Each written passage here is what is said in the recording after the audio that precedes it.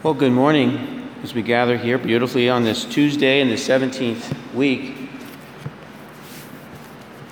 We have this pause in our continued study here, and it's interwoven by the architects of our lectionary, these selected readings.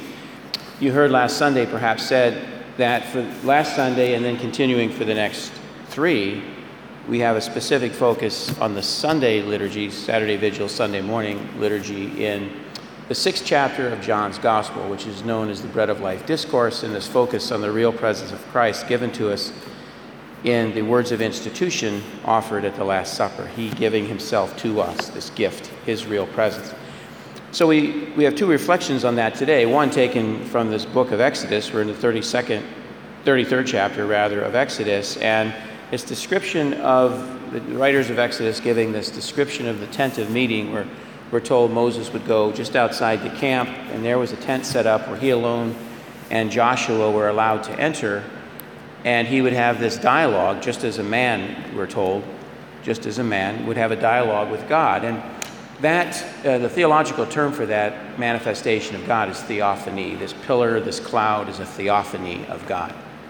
And we today now, as Christians, don't experience a theophany, we experience the real presence of Christ in the Eucharist. It's not a symbol, something that points to God. It is God in the Eucharist, in the sacred Eucharist. And the tent of meeting analogy then carries forward as time advances in the history of the people of Israel in the formation of the high worship, if you will, in the temple that Solomon would build. And that was the pinnacle, if you will, of formalized worship of God in the Temple Mount, and now continues on to the current day in synagogues. And then we, the derivative faith, brought to us through the Son of God becoming man, dying for us and rising, giving himself to us in the Eucharist and empowering us in the Holy Spirit.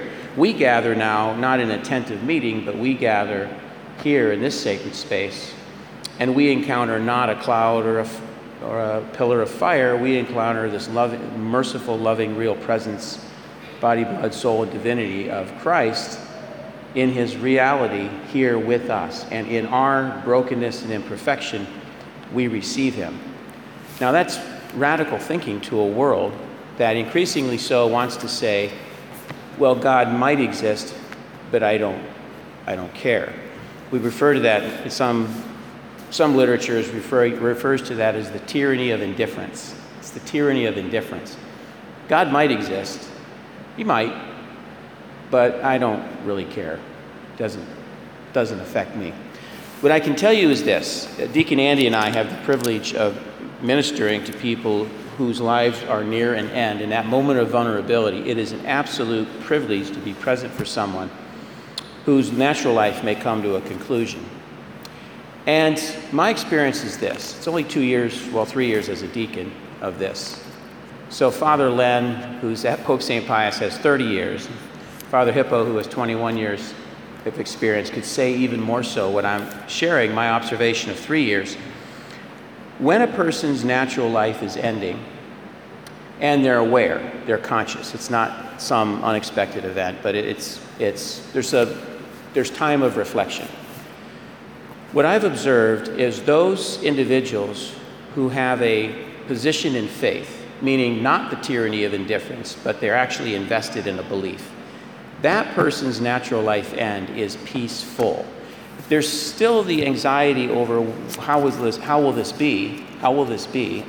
We don't know that. It's mysterious to us on this side of natural death. How will this be? I don't know.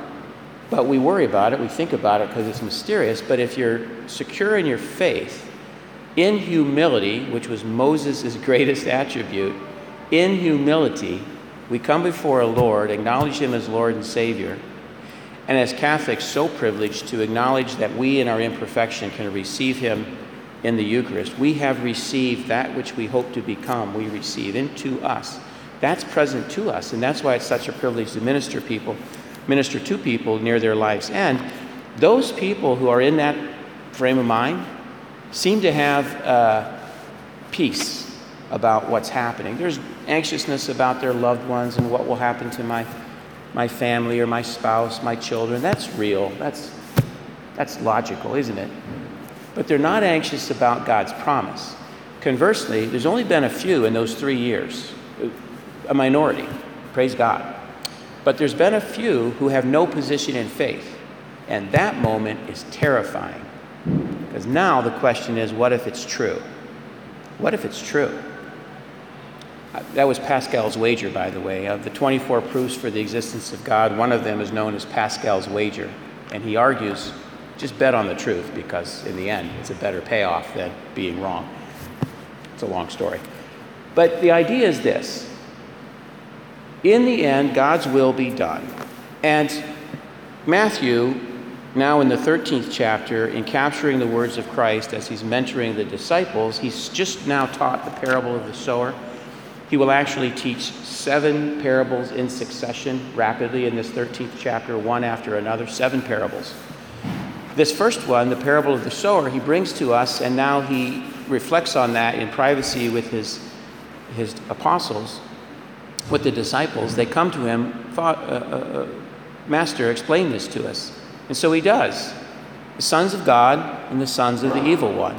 Well, let's know this. Every child conceived ever is willed by God. Evil doesn't will life into existence. It does not. Evil is counter to life. So every child conceived ever was a will of God. That child coming into this world can be formed, can be exposed to gospel truth or not. That's in God's mystery. That's in God's mercy. That's in God's mystery and mercy. But what our Lord is trying to tell us, captured by Matthew, is that we have decisions to make. And in the end of life, God's will be done.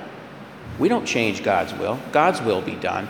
We have to pray that our eyes and minds and hearts are open to God's will so that we follow it. We don't change God's will. We pray to know God's will and then to seek it and follow it. This is important in our culture, especially today, because so many young ones have either no exposure to the gospel truth or worse, are brought up in a formation that is counter to truth, and they suffer desperately from it. They suffer from it. Now, God's mercy and provision is there. God knows all things. He knows all things. He knows a young one who may have been exposed to the tyranny of indifference by their parents, and so that young child is in some ways, we use the term spiritually feral, so they don't know. That's why we, as a community of faith, have an obligation to maintain this tent of meeting as a sacred space in all ways. This has to be different from the outside world, so that even when a young one who has no experience in the faith, or anybody, an adult, comes in here, this is not like anywhere else. It's beautifully reverent. It's been cared for lovingly for 110 years by the generous parishioners, you, of this parish. Deacon Andy and I, Father Hippo, we do our best to be reverent in the liturgy in all ways, be reverent in the liturgy in all ways. We try to accommodate that and to enhance that in any ways that are useful and meaningful. But we have a special mission to study the truth, speak the truth, live the truth, because in the end, God's will be done. And we, us here this morning, we have no idea how many lives are changed or helped or advanced by someone's experience here.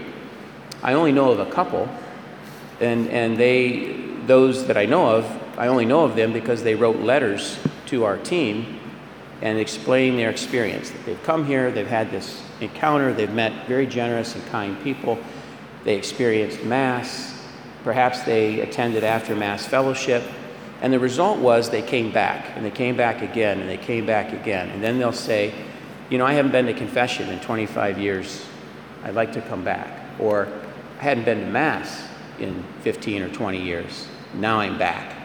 And you all make that possible by the provisions of this church, by the reverence in the liturgy, by this sacred space that we maintain. So as we go forward into this beautiful day and into the week, let's reflect on the fact that as we hear in Exodus, let's acknowledge in humility the sovereignty of God, the sovereignty of God. We don't just enter into those spaces cavalier. That's one. Two, in Matthew's telling of our Lord's words, God's will be done. We have an invitation and moreover a responsibility to study and understand his will, but then live his truth, be that beacon of hope at a time when so many in the world are floundering about, particularly in a nation of abundance like ours, floundering about, indifferent to a truth that in the end they're going to encounter in those final moments of life. Let's do our job to advance the cause of faith. God bless you all.